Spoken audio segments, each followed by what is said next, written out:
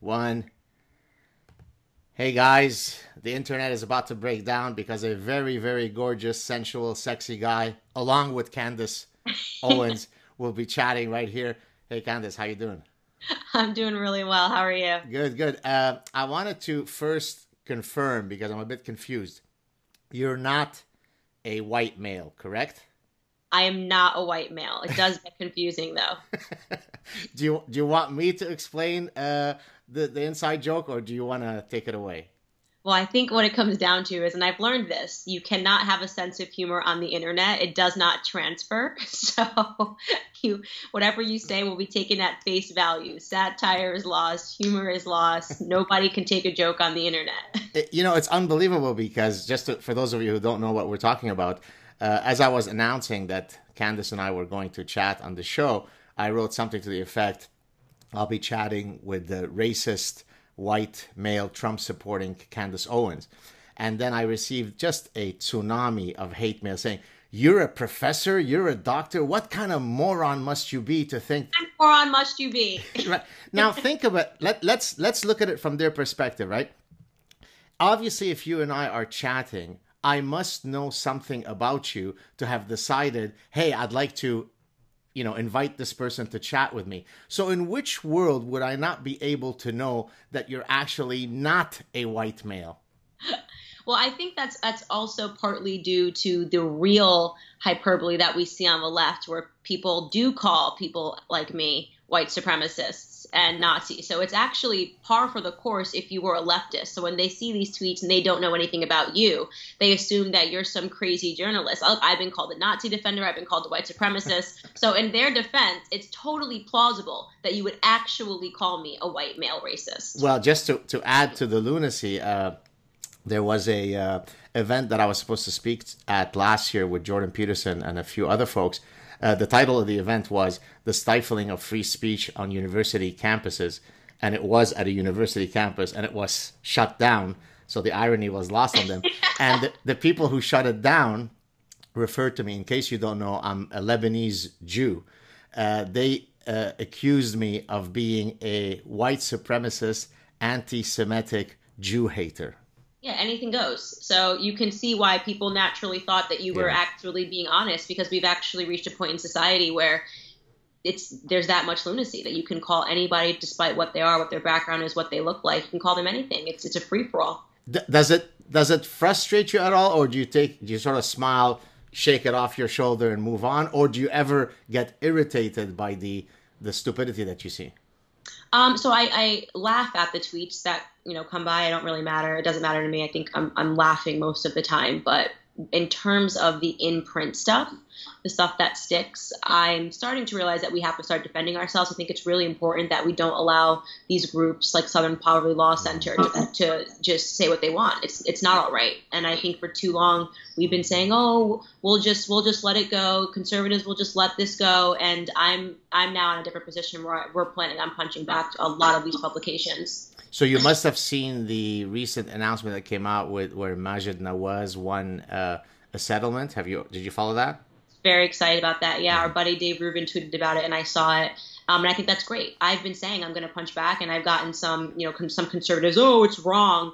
It's free speech. It's not free speech. When you're libeling and smearing people, that's where free speech ends. And calling me a Nazi defender, saying that I shot into fame because I defend Nazis. It's inaccurate. It's wrong, and it's meant to do harm to my name. So I plan on defending that, and despite what anybody thinks. I hear you. Maybe you could tell us. I mean, I know that you've discussed sort of your detailed trajectory on other shows, so maybe we don't need to repeat it here. But I think what I'd like for you to weigh in on is something that I often try to compel my viewers to do, which is getting engaged. I always explain to them that, look, different people have different skill sets, different platforms. Some are, well-known professors, others are diplomats, and others are just people who start with a YouTube channel out of nowhere without a prior name, and then they turn into Candace Owens with 5 times more followers than yours truly. So maybe you could just kind of, because I think hearing that part of your story just might motivate people that, hey, they do have a voice. They could get engaged. Right. And I don't think there's a better time to insert your voice than now. I think there are so many people that are looking for just realism, something that feels more authentic. Everything that is on TV feels inauthentic. It feels hyperbolic. It feels dishonest. And people are starting to turn to different ideas. It's the reason why you and Dr. Jordan Peterson are able to grow such a big platform, because you're adding a level of sanity and realism.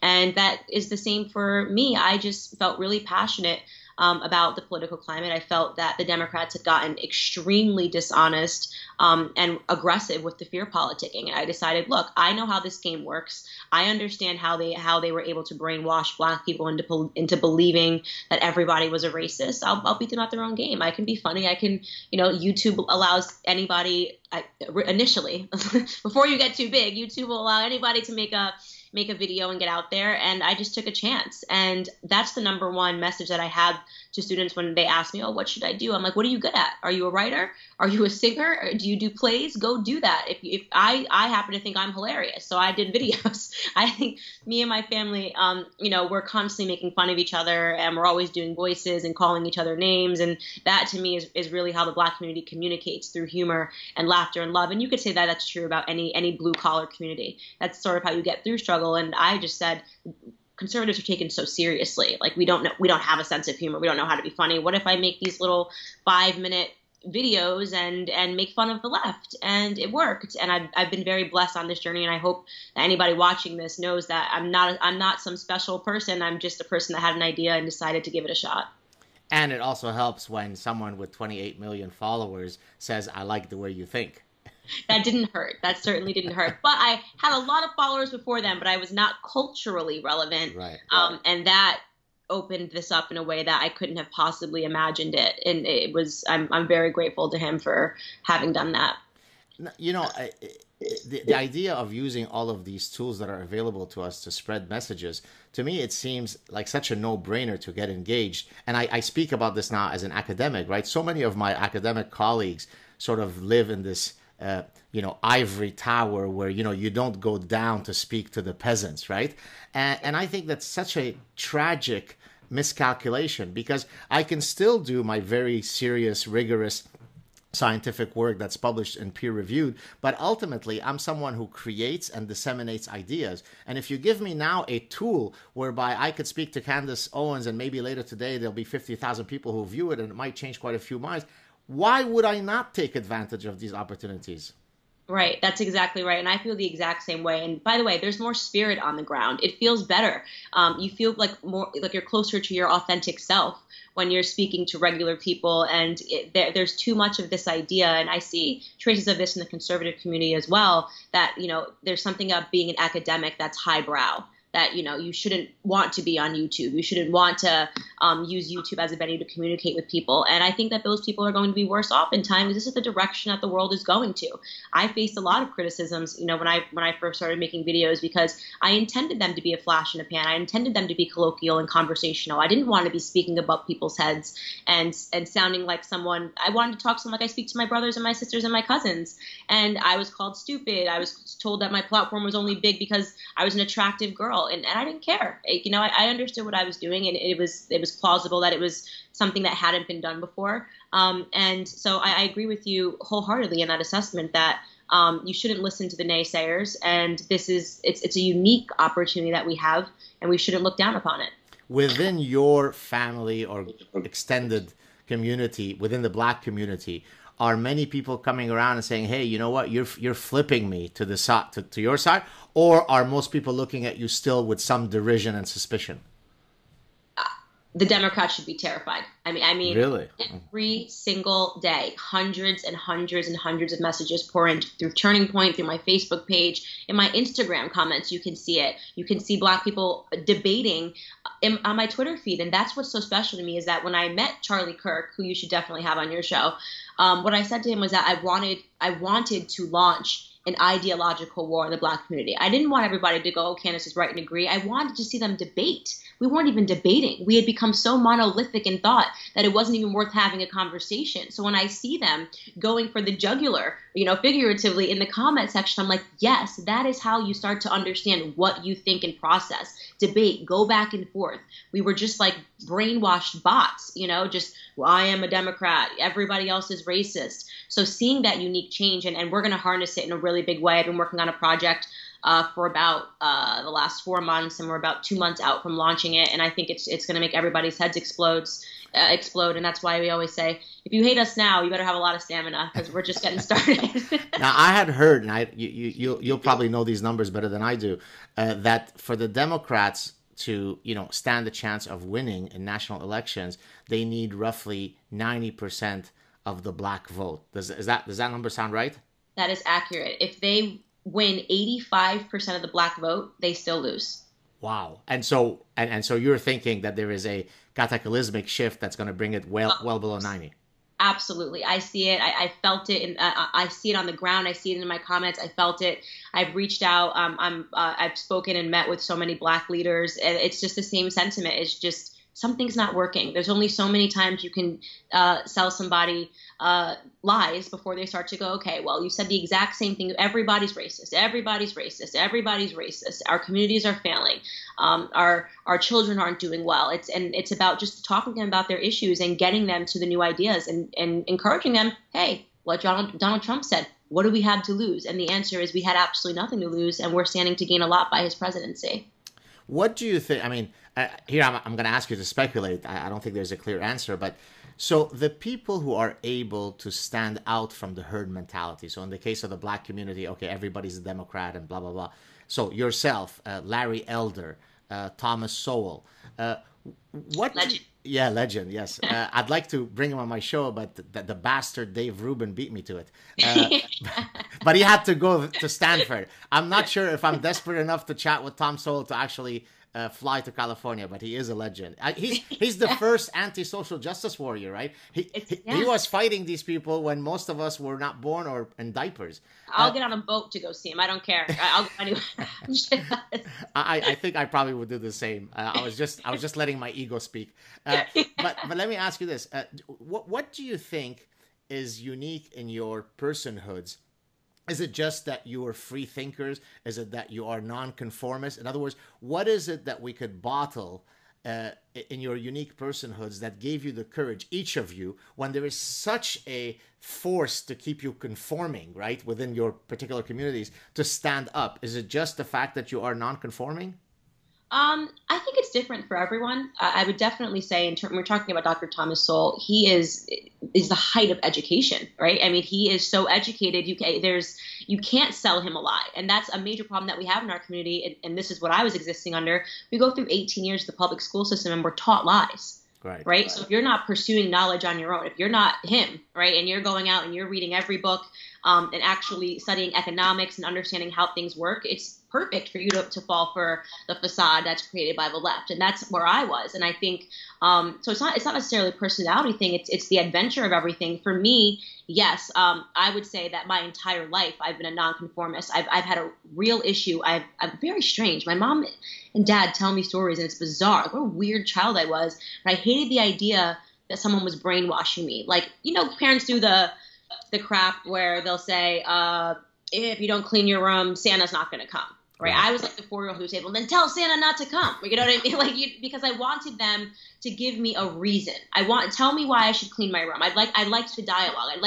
I'm happy to do something, but I don't like someone just trying to persuade you with BS. And so I've always been that character all throughout school. My teachers tell me, you were just always that person that you just couldn't just do it the easy way. So I think that is a personality trait that I have, is that I like to get down to what my ideas are, absent what somebody else thinks my ideas should be, which made me ripe for this sort of a transition. And then once I was aided with the books and I started reading up on everything, I was like, it's spelled out. This is just the way I think, and it's correct. But like Condoleezza Rice, extremely educated. She's one of the smartest people ever, the first black woman to get into Augusta. And these people are treated like they're traitors to our community. Incredible. Well, here are a few educated black people who apparently have not benefited from their vast educations. Let me write them down. I despise all three of them for different reasons. Cornell West, Oh, Michael Eric Dyson, my man, and Mark Lamont Hill. Would you like to comment about any of these three clowns? Yeah, so these are the real traitors to the Black community because they are educated, they know how it works, but their pockets are being lined to keep the rest of the Black community down. They are the ultimate betrayers to our community. And I like to believe that there is a special place in hell for those sorts of individuals who understand what they're doing and do it despite, because it lines their pockets. These are the Maxine Waters, right? I mean, she might just be a low IQ individual, but she also lives in a $6 million home. Right. And she knows her job is to get up there and to keep screaming racism, racism, racism, and impeach him. These are puppets. They are exactly what Black people shouldn't be. And they will, if I have anything to do with it, they will be remembered as that while they're still living. They won't be able to die and then go, oh, it was okay. Everyone thought I was a hero. I hope that these Al Sharptons and the Jesse Jacksons and the Cornel Wests, that they are alive to see this amazing transition happen in the Black community, and that people like me, that they are alive to see what the Black community views them as, which is what they should view them as traitors. Have any of these types of folks, the ones that we've mentioned or others of a similar ilk, reached out to you for a conversation? I'm like their worst enemy. Absolutely not. They've not reached out to me for a conversation, and they wouldn't want to. I would put them in their place swiftly. And I think that is one thing that separates me from, I guess you could say, more traditional Black conservatives. I punch back. I'm much more like, go for the jugular. I wish I had the tact and the sophistication of Condoleezza and Dr. Thomas Sowell, but I do think that it's time for an earthquake. It's time to stop doing it with the gloves on. It's time to take the gloves off and say to the Black community, you need to wake up. I don't care if this hurts your feelings, and people always say I'm like waking someone's deep asleep and I'm like shaking them up and you should be calmer. People like to wake up more peacefully. It's like, no, it's time to wake up. It's time to go to school. Here's where we're at. It's time to make a difference. The Candace alarm clock is ringing loudly. Yeah, it is. It is. Now, I think in one of your, I guess, viral moments, you sort of had this little clip where you're talking with some derision about the victim mentality, and it's something that I've weighed in on, and I actually use it. I call it victimology poker, and I usually use my own victimology score, which usually outranks any Black person's by a mile, because because they usually have to go back to 300 years ago when their great ancestors were being abused and enslaved. I just have to talk about within my own lifetime when my family escaped execution in Lebanon. And so that usually is a game that they can't win, and I use it to my advantage using their own calculus. But tell us a bit about your disdain for this victimhood mentality. Well, so the best way to become victimized by society is to accept that you are a victim, right? And this is this is the bill of goods or the bill of bads that have been sold to the Black community, that there's some power in recognizing yourself as a victim. It's why I adamantly am opposed to any group, any hashtag that is rooted in victimhood. Black Lives Matter, right? It's a perfect way to say, because what are victims but emotional, right? And when you are emotional, you are out of control. It's the worst thing that you can be, is emotional when making a decision. And they know that. The left understands this expertly. So this is why they are obsessed with identity politics and breaking people out and this hierarchy of victimhood, because they say, oh, you're a woman, so you're a victim. And that's how they can control you, because they've just told you you're a victim and you think that there's something powerful in that, when in fact it's the exact opposite. Right? They're going to use your victimhood to enslave you to some ideology, right? So I am adamantly opposed, and I've been a victim, in my life before, survived a hate crime as it was classified. But why do you put it in quotes? Because I think we were constantly racing to label everything. And what happened to me, some guys called and left me racist voicemails, okay? The youngest person in the car was 14. Are we really going to say this kid was a racist, or was he just an asshole 14-year-old? But by the way, that's called Tuesday morning for me in my childhood in Lebanon. Right, exactly. And people are obsessed with being a victim. And it's like, you can teach people before you try to label them. Why don't you try to teach them and have a conversation? Why don't we try saying sorry? All of this old school stuff that I raised. I've said some pretty terrible things to my sisters and, growing up, and people are trying out mean. They're trying to see how it feels to be mean. So I like to just normalize the discussion. Like, are the words that were used against me racist? Yes, they were racist. Are the individuals at 14-year-old racists? No. They probably made a really stupid mistake, and people should be allowed to do stupid things without having it be a stain on the rest of their lives. There has to be a more normalized phase of, like, apology and forgiveness, which this society does not know how to process and do. They need me to accept my status as a victim. And I don't feel that way. And it feels better, by the way. Forgiving people feels better if you haven't tried it, right? When someone does something awful and they say sorry, forgive them. And they learn and they grow from it. You know, if somebody goes on and for the rest of their life they're like that, okay, then you have a racist. But I take great exception to the idea that a 14-year-old who calls somebody a nigger is a racist for the rest of their lives. I don't believe that. And this society, this outrage culture that we have needs to constantly put people into boxes before people even know who they are. I mean, God forbid everything that I thought when I was 14 or everything that I've ever said, every mean thing that I ever said to a girl was now an assessment of who Candace Owens is as a person. I went through some terrible phases. I was anorexic and miserable from 18 to 21 years old. And I was a mean girl. You know, I was like, because I was suffering internally, I showcased that externally. As Charlie always says to me, hurt people, right? But I was going through a lot of stuff at home. You know, I didn't come from a great family. I came from a broken family and had a bad childhood. So nobody talked to you about that. They just want to put you in a case where you must be a mean girl. What am I going through at home? There's usually more to the story than what meets the eye, and I'm interested in the more to the story when it comes to individuals. Well, the process of forgiveness, and one doesn't need to put a theological spin on it, is truly, you're right, it's a healing process. For example, there are programs in the justice system where, let's say, the mother of a slain young man will go to prison to meet the killer, where he will look at her to explain his actions and to apologize to her.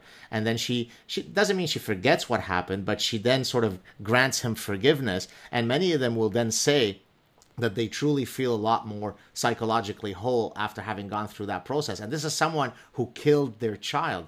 So Kanye's mother, he met with, right. And it was beautiful, and it brought me to tears when I met with him and he was telling me the story. And the power of forgiveness is something that's just not taught enough. And I am someone that if someone apologizes to me, even when they don't apologize to me, I've had people that have wronged me and I've forgiven it, and it felt so much better than the anger that I was holding on to. Like, you feel lighter. Like, I really think you lose like 3 pounds every time. But right before the summer, I forgive a bunch of people so I can get into my bikini. I need to lose about 25 pounds. So if I can get about 10 people to apologize to me, yeah, boom. Exactly. Yeah, just go around forgiving people, and you know, and I still have to work on it. It's hard, especially in the environment that I'm in now.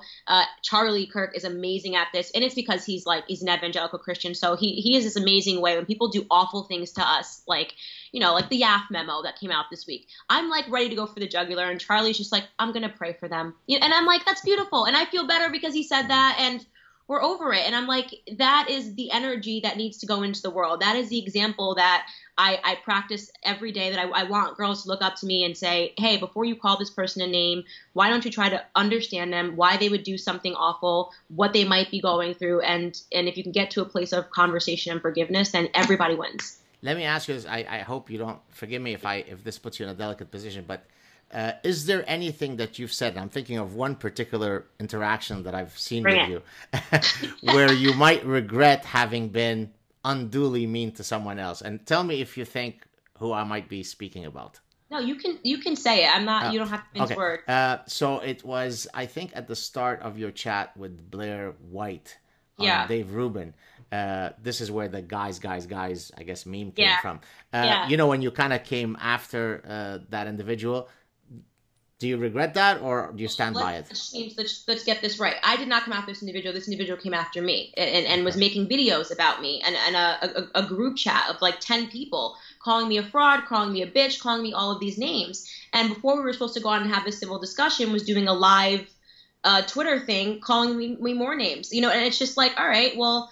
I see. This didn't start because I attacked this person. This person and a group of 10 YouTubers, once I got to 100,000 followers, decided to create this whole theory that I was coming out with a project that was going to, expose conservatives. And it was nastiness. The stuff that they said about me in that group chat was nastiness. Now, do I regret the way that I handled myself that day? 100%. I mean, the second it was over, as it was happening, I regretted it, because it's a person that I've needed to move away from, like that person that always feels like they have to attack and be on the defense, and it doesn't come across sophisticated. It's not smart. It's not how you how I want to ever represent myself, in the real world. But I take great exception to people pretending like, this person got picked on by me and I did nothing to this individual whatsoever. And YouTubers just decided like on a week that, we're all going to attack her because we don't like how big her platform has gotten. And I always say I felt like I was living through, YouTube high. That said, I have no ill will towards Blair whatsoever. I hope Blair's journey I haven't, even heard anything about Blair whatsoever. And I hope that Blair's journey is good and positive, and successful. And that, look, Blair's in a unique position to open up a conversation. And it shouldn't be catty. You're in a unique position as a trans individual to talk about politics in a sophisticated way. Don't go after other YouTubers. Talk about, make a positive impact, not a negative one. I hear you. Going back quickly to the victimology stuff, I recently did a Sad Truth clip recounting a case.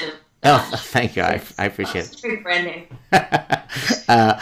There was a case in Portland, Oregon, where a gentleman decided that one of the ways by which all whites collectively, independently of who they are and what their personal histories are, should be collectively repaying blacks through reparations. And the bright way that he came up with is that there would be a happy hour where only black or people of color would show up, and then the whites would pick up the tab. Have you heard of this such story? Sounds lovely. Where do I meet you guys? And so I said, actually, I don't know if you saw the tweet. I said, if I go to have drinks with slave owners Jordan Peterson, Sam Harris, and Dave Rubin, then they have to pay me because, I'm a person of color from the Middle East. On the other hand, if I go out with Candace Owens or Kanye West, then we'll go Dutch. Right? Yes. Listen, this is crazy, and we love this. The idea of reparations, the slope is so slippery that I want it to happen. I just can't wait till people are just like, Alexander the Great, what he did to do people understand that every single person in the history of the world has at some time has been oppressed? I don't think people understand that. Have you learned about a history, American history, European history, Anglo-Saxon history? We've all been enslaved. We've all lived through terrible things. The only way to repair the past is to focus on the future.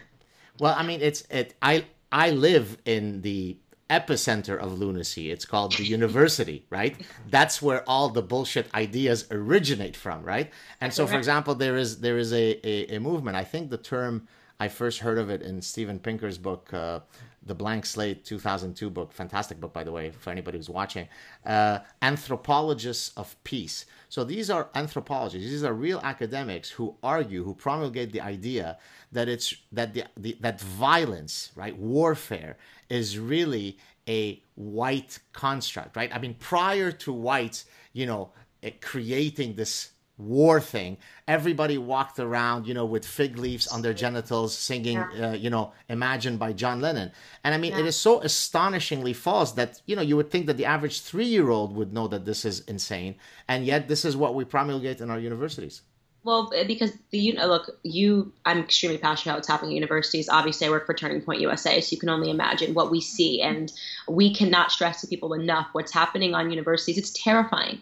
They're teaching anti-Americanism. They're teaching there's an actual hate for white people. It is insane to me because I grew up in a household learning about a time in society when there was actual hate for black people. But if I understood the lessons that my grandfather gave me, then I would never want to see that replicated in any other community.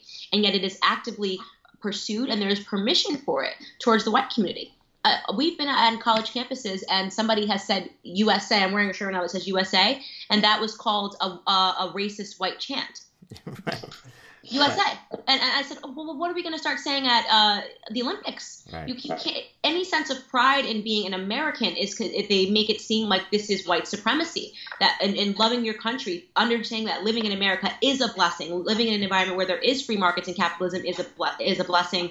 Having a fundamental understanding of economics is white supremacy. Science is white supremacy. Freedom of speech is white supremacy. The U.S. Constitution. I actually did a Sad Truth where I went to Campus Reform, the website, and I just entered white supremacy, and I came up with a list of all of the different concepts that have been linked to white supremacy. everything is white supremacy. Everything's white supremacy. I mean, like everything, I wake up in the morning, everything's, I got a latte this morning. I was like, this is white supremacy. I know that somewhere there's some article that is going to link my latte to white supremacy. And there's every tier of life is white supremacy now, and it's problematic. And in order to change that discussion, there has to be people like me that speak out against it, right? Because white people can't speak out against it. They can't defend themselves. That's white supremacy, right?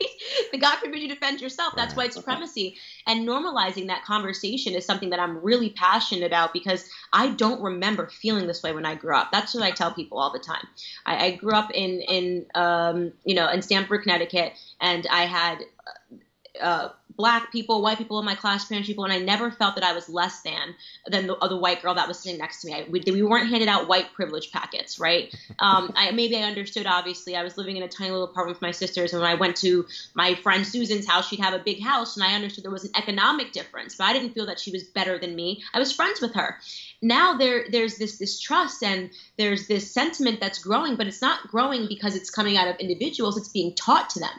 They're learning that there's difference. They're learning that there should be resentment. Their children in first grade are being taught that they're less than. That's what a white privilege package is. You're telling a Black person that no matter what they do, just so you understand the person next to you is better. That's a fundamentally racist concept. Right. And I hate it. I despise it. What upsets me, I mean, look, racism or suspicion of the other is regrettably an indelible part of the possible, strategies that humans succumb to, right? So whites can be racist to blacks can be racist to whites. What upsets me the most is the more recent trend of expressing your street cred as a progressive when you as a white person self-flagellate in your self-loathing, right? So the way that I show people that I am a virtuous person if I am white is to repeatedly look at myself in the mirror and say how disgusting I am in my whiteness. And it's those people that upset me the most. Because if you did it at the individual level, if you were to be someone who is very self-loathing, then it would be perfectly reasonable to say, hey, you should go see a therapist and maybe talk through these issues. It's not a mentally healthy position to have. But if you talk about it as a collective, I hate my whiteness, then that's progressive. So in one case, you should go see a therapist. In the other case, it's progressive. It's grotesque. Well, and I'll tell you why it's really grotesque. It's because they're not doing it because it's of an act of virtue. They're doing it because it's the most narcissistic thing you can do. They're doing it for attention. They're not doing it because they care about Black people. To me, it feels like putting a Black person on a leash like a puppy and saying, look at my puppy. I hate white guilt the most, okay? Because you've already accepted that I have to be your victim. The people that are the most disgusting to me are the people that are expecting me as a Black woman to be a victim. And when I say no, thank you, they don't know how to process it. They are trying to tell me that I'm misunderstanding my own Blackness. And that lets you know that at the core, right, they're doing it because it makes them feel good. Not because they're helping me. Not because they think it's helping Black people. They're doing it because it makes them feel good, okay? There's actually self-gratification that comes from that self-flagellation that you're speaking of. And it's sickening. So the white guilt people piss me off the most. I mean, I'm literally like, I have a shirt that says, I'm not your victim, okay? If you have an issue with Trump, don't use me. I'm not your puppy. Don't take me on a leash and say, oh, it's this symptom. Oh, this is my puppy. I rescued him. Why are you telling me you rescued your puppy, right? Like, we rescued him. He wasn't going to make it. They're doing it because they want you to say, oh, my God, what an amazing person you are for rescuing this puppy. I'm not your puppy. I'm not your victim. No, thank you. Have you had a chance, since you mentioned Trump, have you had a chance, I think you've met Trump or his son, or both? Well, I was actually with them both last night, too. Okay. I'm here. I'm at the Trump right now. Oh, wow. Yes, I just had breakfast with Don Jr., and I had dinner with Don Jr. last night, and Trump spoke last night. I love this man. I just wish people knew how funny he was, and how likable. It's bizarre to me. Like, after he spoke last night, we all looked at each other and were just like, how does the media not like him? We're never going to get this person who is this warm, charismatic, hilarious. He's like bringing Evander Holyfield on stage. It's like, Evander, do you know Candace? And it was just hilarious. He was recounting the Justin Trudeau story, after they went and met. And it was the most hilarious story I've ever heard. He's like, so I meet with Justin and we're hugging and we're kissing and he loves me. The guy loves me. And he says, and then we leave the summit. He goes, and I get on the plane. I've got 27 TVs on the plane. Like the second he gets on the Air Force One, he's like, I open a closet, there's a TV. And here's this guy who's just hugging and kissing me, right? And he says, we're not going to be pushed around by America. And it was the most hilarious story. And he's so likable and warm. And I'm such a fan of him. And his family is amazing. Don Jr. is almost exactly like him. It's interesting that he carries on the Donald Trump's name, because he's exactly like him. And he spoke yesterday, and they're really funny, and they're aware of what's going on.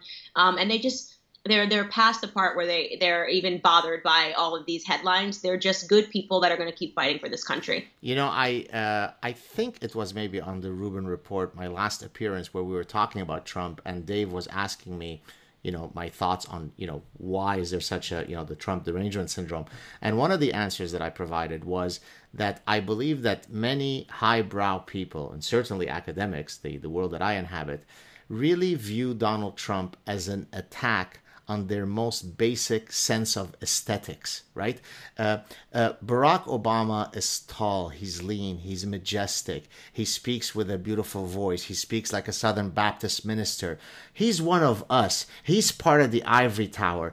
The other guy sounds vulgar, brash, overweight, right? So in a very superficial manner, he attacks sort of the aspirational sense of what it is to be in the ivory tower. And that's why I think they have this literal visceral disgust towards him, right? By the way, you're also hitting at the nucleus of what the Never Trump movement was about.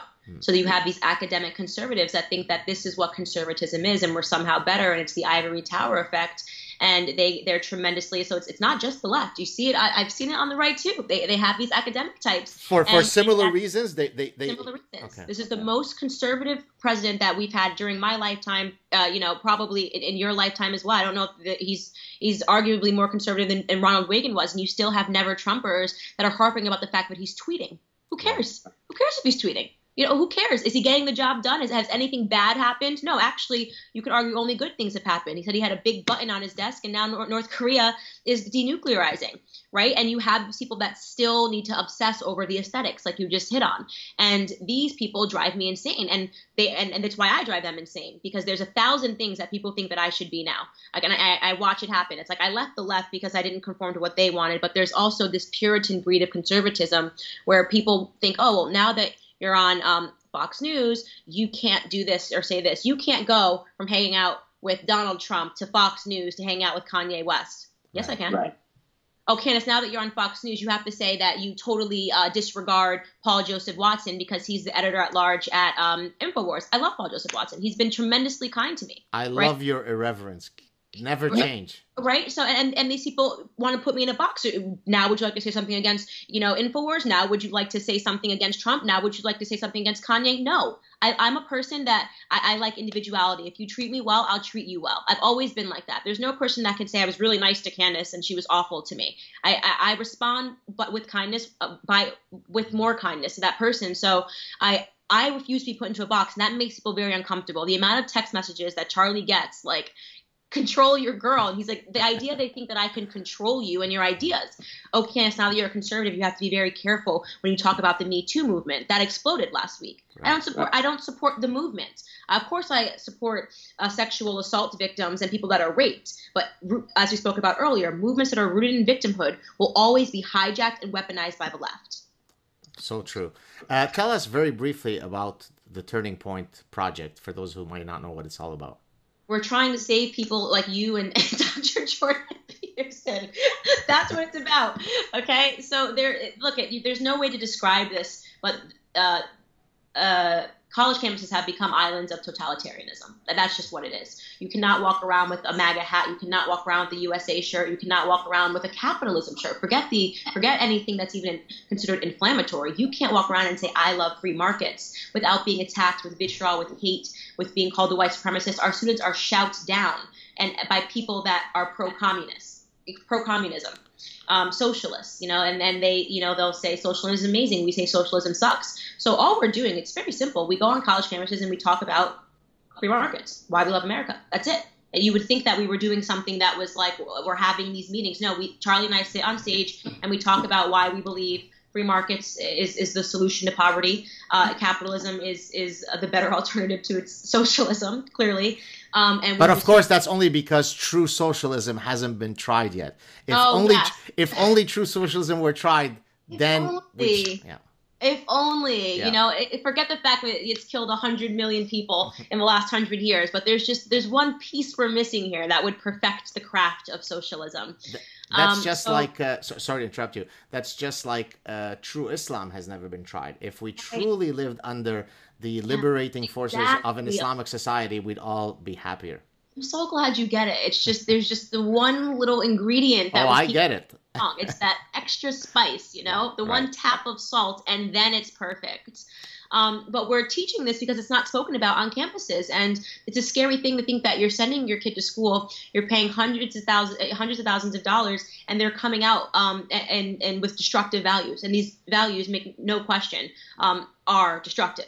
Okay, it has never worked anywhere else in the history of the world. It's not going to work in America, despite the extra ingredient of salt that you guys are being taught. And we're just trying to inject that, that conversation. So we have 1,300 chapters all across in all 50 states, which is amazing. Wow. We have these gatherings. We'll have like a young woman leadership summit where we can just sort of target the ideas, talk about things that maybe guys in the room wouldn't want to hear. And we're actually talking about doing our first like pro-guy summit.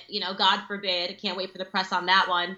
But, teaching men to be men. Men are not even allowed to be men. They're being taught feminism one-on-one, not Western civilization on college campuses. You're taking classes on 37,000 different genders. Toxic masculinity, I'm smelling. Yeah, it's going to be called toxic masculinity. I always say I'm a lover of toxic masculinity. I think that's just manhood. I was going to say, what toxic masculinity is? It's called women's sexual fantasies. Right. Women, and there are actual, there are many studies that speak to this. If you ask them sort of what is their male archetype, their ideal male archetype, romance novels, right? If you do a content analysis of the male archetype in romance novels, guess what? It's called toxic masculinity. He's bold. He's a risk taker. He wrestles alligators on his six-pack, and so on and so forth. So the idea that we have to pathologize half of humanity known as men, it's insane. It's insane. I'm a lover of men. I'm a supporter of men. I when I see guys walking around with this "I'm a feminist" too shirt, it makes me want to cry. The men are being turned into women, and I'm not a lesbian, so I'm not attracted to this new breed of men that's showing up, where they have more emotions and feelings. And the way that I grew up, my grandfather, he was tough. He was my dad never cried in the household. You swallow your emotion until it burns in your chest, right? You're not allowed to say that anymore. No matter what you're going through, you go be a man. I like that, and that's what the generation before us, you had 18-year-olds that stormed the beaches of Normandy. These people, and now you have kids that need a safe space. Well, I just went after a guy. Sorry to interrupt you. I went after a guy. I can't remember his name. He's a guy, I think, who was involved in some high school shooting. Like, he was a victim. David Hogg. Yeah. Anyways, I just saw he came on my Twitter feed. I mean, I don't follow him. He doesn't follow me. But he wrote something like, no humans are illegal. No humans are illegal. So I started satirizing that nonsense. And then someone wrote to me and said, hey, come on, you're this big shot professor. Why are you going after this 18-year-old kid? And then I wrote exactly what you said. 18-year-old kids used to defend us and our freedoms. Right. Now I can't go after some schmuck who has 800,000 plus followers, and I can't criticize his ideas? No, because they're too sensitive, and I'm really not for that society, and that makes people very uncomfortable. The idea that I'll say that we're turning men into women, and we need to stop doing that. It's harmful. It's and by the way, it's not what women want. Okay, and that's what the biggest issue is. Nobody's talking about it. I offend so many people for saying what's on somebody else's mind, right? Women are not interested in dating other women, and I'm finding that the alphas, they're turning women into men and men into women, and it's just wrong. It's off balance, and people have to start speaking up for it. So look, I love men. I'm a lover of toxic masculinity. I love women that are strong and women that do not fall victim to victimhood, and women that can go through experiences. And by the way, the underlying thing that I tell people when I speak, life is tough. Get a helmet. Okay? You want to be a victim, you're going to find a million ways to be a victim. But I was victimized more times I lived through more before I turned 8 years old than most people will probably live in a lifetime because I came from a very dysfunctional family, right? Oh well, life's tough. Somebody else is going through more next door, and it's going to get tougher. I've lived through so many things, and I know that worse is yet to come. It's going to be around the corner. I've got friends that are going through, have had terrible experiences in pregnancy, people that have had children that have with special needs. Their life is constantly going to keep throwing things at you. This is sort of the what if happens clause of life. It sucks. It's hard. Okay. If somebody makes you think that you're a special snowflake because you're going through shit, you're going to have an extra hard life, I'm with you. A couple of more points, and then we'll talk about any upcoming projects you have, and then we'll wrap it up and maybe have another one at some point. What do you think of what's your view? I know that you're against the open borders policy, as I am. Enunciate that view for us, and maybe link it to the current, emotional hysteria with Trump is ushering children to gas chambers. Oh my gosh! I actually had a New York Times reporter ask me in the lobby yesterday, like, how do you not see the comparisons between Trump and Hitler? And I think I scared her. I was so angry. Yeah, I was just like, do you understand how sick and twisted? And I was like, do you actually understand? And she was like, no. And I was like, no, I actually want you to look me in the eye and tell me, do you actually understand what Hitler did? Do you understand that he exterminated 6 million Jews? That the furnaces, when they couldn't hold enough people, he would line up around a pit and shoot them in the back of the head, and they would just push the bodies into a pit. I go, now look me in the face and tell me if that's what Trump is doing by telling people that they can't run into our country. It's unbelievable. By sending them back home. And she was speechless, and I think she sensed my anger, and I got through to her in a moment, and I was like, it's hysteria what you are doing. And what's the worst part of all is you're cheapening evil. You're making Hitler palatable. Okay? That's the worst part of all. I grew up in a very Jewish community, and my friends who were Jewish had on the coffee table, they had historical Holocaust, and I just remember, like, the images are seared into my brain from a child of all of those skeletons, and just seeing the pictures of the bones, and the fact that people are saying, because Trump is saying you can't come to this country illegally, that we're living through that. It pisses me off. It's not even something that I want to talk about. It makes me want to shout and yell, because it lets you know how privileged people are. That we just randomly pluck whatever we want from history and say we're living through it because we haven't lived through anything, okay? This is the most spoiled generation in the history of the world. When you talk about Americans today, and that's why it's the Black Lives Matter, you are so spoiled that you randomly pluck people's histories from our Black history, stuff that our grandparents actually lived through, because it's fun for you. You're sitting here on a UCLA campus saying you're oppressed. You're oppressed. Well, I mean, again, to point to my personal history, right? We escaped Lebanon under imminent threat of execution. My parents returned to Lebanon, and then they were kidnapped by Fatah, the Palestinian terrorist group, and some really nasty things happened to them, but eventually they were freed. And so I always tell people that the cure to the malady that we see with these privileged idiots is to have them live in true hellholes, like the ones that I come from, like the ones that Ayaan Hirsi Ali comes from. This is when you truly appreciate the miracle called the West, the miracle called the United States. Are there wrong things in the United States? Of course. Are there individual racists who might do wrong things? Of course. I mean, could you literally have 350 million people who are all Buddha? No. But as a system, is the United States arguably the society that has freed the most people, that has created the most good ever? Yes. But only someone who didn't go to Wellesley College, who was born in Lebanon like myself, who came here, who experienced the generosity of the West, can appreciate those things, regrettably. I'm down for a swap. If Trump puts up a thing and says we can swap these brats who think America is awful and send them to the country that they think is should be idolized, great, swap. Well, that'll be our new immigration program. I'll be the first person to support it, okay? You want to take some of these brats who are saying America is awful and they don't understand that we've actually been the most generous country, that we've taken the most immigrants, and things that this country has done, the freedoms that we have and that we're allowed for. And the fact that they come out of our education system, they have no appreciation for this country, makes me sick. And beyond anything imaginable is the idea that they are now correlating that to what the Jewish people lived through during World War II is absolutely sickening, and they should be called out every single time. They're spoiled brats and they know nothing. Amen. Last question, and then I ask you about ongoing projects that you'd like to promote. Not that you need my small platform to promote anything at this point, but what are your views? I don't think you've weighed in too much on the possibility for Islam to coexist in the West. Do you think that's feasible? I'm not talking about individual Muslims who are lovely and peaceful and all of the rest of the preface stuff that we have to say before we talk about this. But what are your views on Islam? How's it going in the UK? Those are my views. Okay, you can't. They have different views than us. Their views are that Western civilization is corrupted and awful, and it doesn't follow their code of ethics. It doesn't work. You cannot say that you can coexist peacefully. What's happening in the UK is the greatest example. What's happening in Europe, there's a European crisis going on right now, okay? They have different ideas of what freedom is. Their idea of freedom is not freedom whatsoever. And you brought up Ayaan Hirsi, and I've followed her closely, and what she says is so important. She is someone that has defected from it and is telling you exactly what goes on.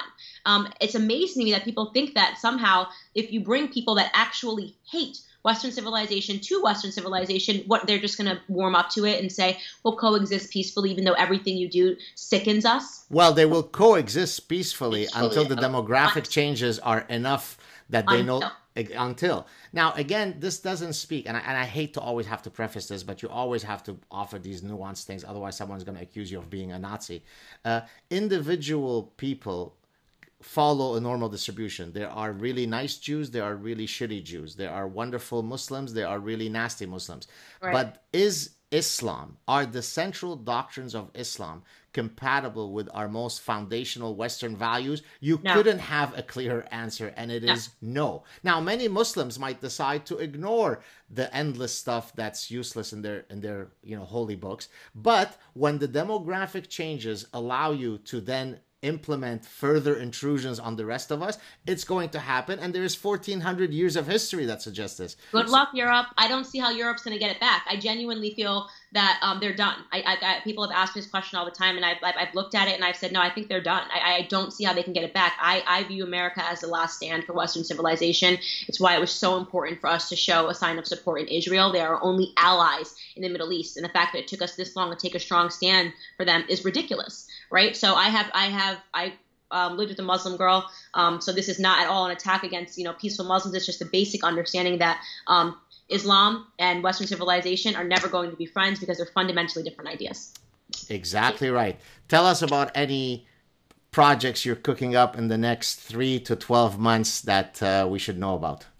I'm launching a really big project that I can't slip what it's called yet, but we'll be announcing it in about 8 weeks. It's a Black focused project. It's inspiring all these amazing, I've been following so many Black YouTubers and Black people on Twitter that are just starting to get it. And it's the idea of just freedom, that we don't have to be anything because of the melanin in our skin.